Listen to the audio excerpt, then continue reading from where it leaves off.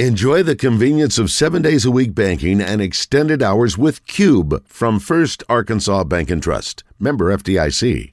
All right, Matt Moscona coming up in just a second from ESPN Radio down in Baton Rouge. Got a heads up here. Just a reminder, speaking of Louisiana, how about Tim Brando? He'll be at the Little Rock Touchdown Club Monday. Thanks to Arkansas Urology. We'll be there too.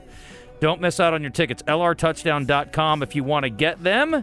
The legend in the house. Looking forward to having Tim on. He's got a great voice, and obviously he's been doing it really well for a long, long time. I'm a big fan. Looking forward to having him on. All right, let's talk to Matt Moscona. We got one side of the argument for Ole Miss. Let's see what Matt has to say about the Ole Miss-LSU game, which is the premier matchup this weekend, 2:30 CBS. And since Arkansas is off, yes, folks, it's okay to watch somebody else. It won't hurt you. And you're also going to see Arkansas play both these teams later this year. So we'll call it a scouting report. What's up, Matt? How are you? I'm good, fellas. How are y'all? Okay, Barrett Sallee was just on with us. And I told him we should have had you guys on together so you could have gone like tit for tat, back and forth. But he likes Ole Miss a lot this weekend. Apparently you're on the LSU wagon. Tell me why. I feel like I know more about LSU. I think Ole Miss is certainly worthy of being ranked where they are. They've won all their games. I'd also submit that there's probably 30 teams in college football that would be 7-0 against that schedule, which is literally 109th in the country. So I think Ole Miss is a team that probably finishes 8-4, 9-3. LSU has its flaws, but I think they're far more battle tested. They're at home. I think it'll be a close game. I think both teams are going to move the ball and score. I think LSU's going to win the game at home. They've been through those fires. Can LSU stop Ole Miss's running attack? That's my biggest question. I don't think you need to stop it. I don't know that you can totally stop it, but what you've seen with Ole Miss this year, they have these long stretches where they don't score. I mean, Ole Miss scored 3 points in the second half against Kentucky, scored 22 points. Ole Miss went through a long – I mean, the whole first half against Vanderbilt, they were trailing 20-10 near the end of the first half. Against Tulsa, they really only popped off in one quarter. So I think with Ole Miss, they can score in bunches, in a hurry, but they'll go through these long stretches where they don't move the ball. LSU is built a little differently. LSU kind of starts a little slowly, but once their jog turns into a sprint, they become very good as the game goes along. So a stronger LSU in the fourth quarter I like. I don't think you stop Ole Miss. I think Zach Evans is good. Judkins is good. Dart's proven he can be a good runner as well. But the teams that are going to give LSU problems this year aren't teams with the strong running game. It's the teams that can beat LSU on the outside because LSU's cornerbacks aren't very good. So that's where you saw Tennessee really hurt LSU.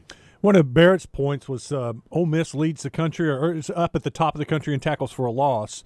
And he felt like with LSU's offensive line, kind of questionable that they could take advantage and create a lot of havoc for the Tigers' offense. They probably will. They'll have those opportunities. I think LSU's offensive line I would tell you coming into the season it was the biggest question mark, and it was bad for the first month, like objectively very bad. They're starting 2 true freshmen at tackles that are, going to be really, really good players and have gotten better as the season's gone along. I mean, those are Sunday players, but guys, being real, they're still freshmen, so they have issues. So Will Campbell was named SEC Offensive Lineman of the Week. That's a true freshman left tackle. I think Ole Miss will have those plays, but guys, I also think that LSU is so gifted on the outside with their receivers, and when things do break down, you see Jaden Daniels' ability. He's such a dynamic runner. You'll see it. He has the ability to turn a nothing into something big because he's dynamic with his feet, and that's happened every game. It'll happen on Saturday as well. Matt, let me ask you about the game tonight, if I can, the Saints and the Cardinals. And obviously the Saints have not been real healthy. Got an offensive lineman out, Lattimore's out, and Jameis is coming back, I guess, maybe? Does it matter? I don't think Jameis isn't playing tonight. It'll be Dalton. Okay. Sorry, fingers crossed. Cardinals have lost. Well, yeah, I'd rather have them than Dalton. They've lost 8 games in a row at home. The Cardinals have. It's amazing. Get a mini shot tonight? Saints? Sure. I mean, the Cardinals' offense has been objectively bad. They scored 9 points against Seattle, and they lose Hollywood Brown. I mean, if you're pinning your hopes on DeAndre Hopkins coming back, I mean, you've had Hollywood Brown, you had AJ Green. I mean, you've had weapons there. Kyler Murray's just been bad. The problem is the Saints defense hasn't been very good, and now you're without your best cornerback for the second consecutive game with Lattimore. That's been the biggest surprise, guys. I mean, the Saints offense has moved the ball and they've scored points. The big surprise is defensively they can't stop people. They can't stop giving up big plays. And if they can't do that tonight, then I mean, look, this is the season, guys. I mean, if they lose this game, and I understand the division's bad, but if you lose this game and either Tampa or Atlanta wins on Sunday, you're 3 games back in the division. There just aren't enough games for this team to overcome a 3-game deficit to win the division. So I think for both teams, it's a pretty desperate spot tonight. Like the team that loses tonight, I think their playoff hopes are completely done. You start thinking about, all right, do you unload pieces at the trade deadline? How do you start building forward next year? I'd like to ask you about LSU hoops. We're out of time, so we'll do that next time we get you on. But I appreciate you squeezing us in. Good luck to your prediction this weekend.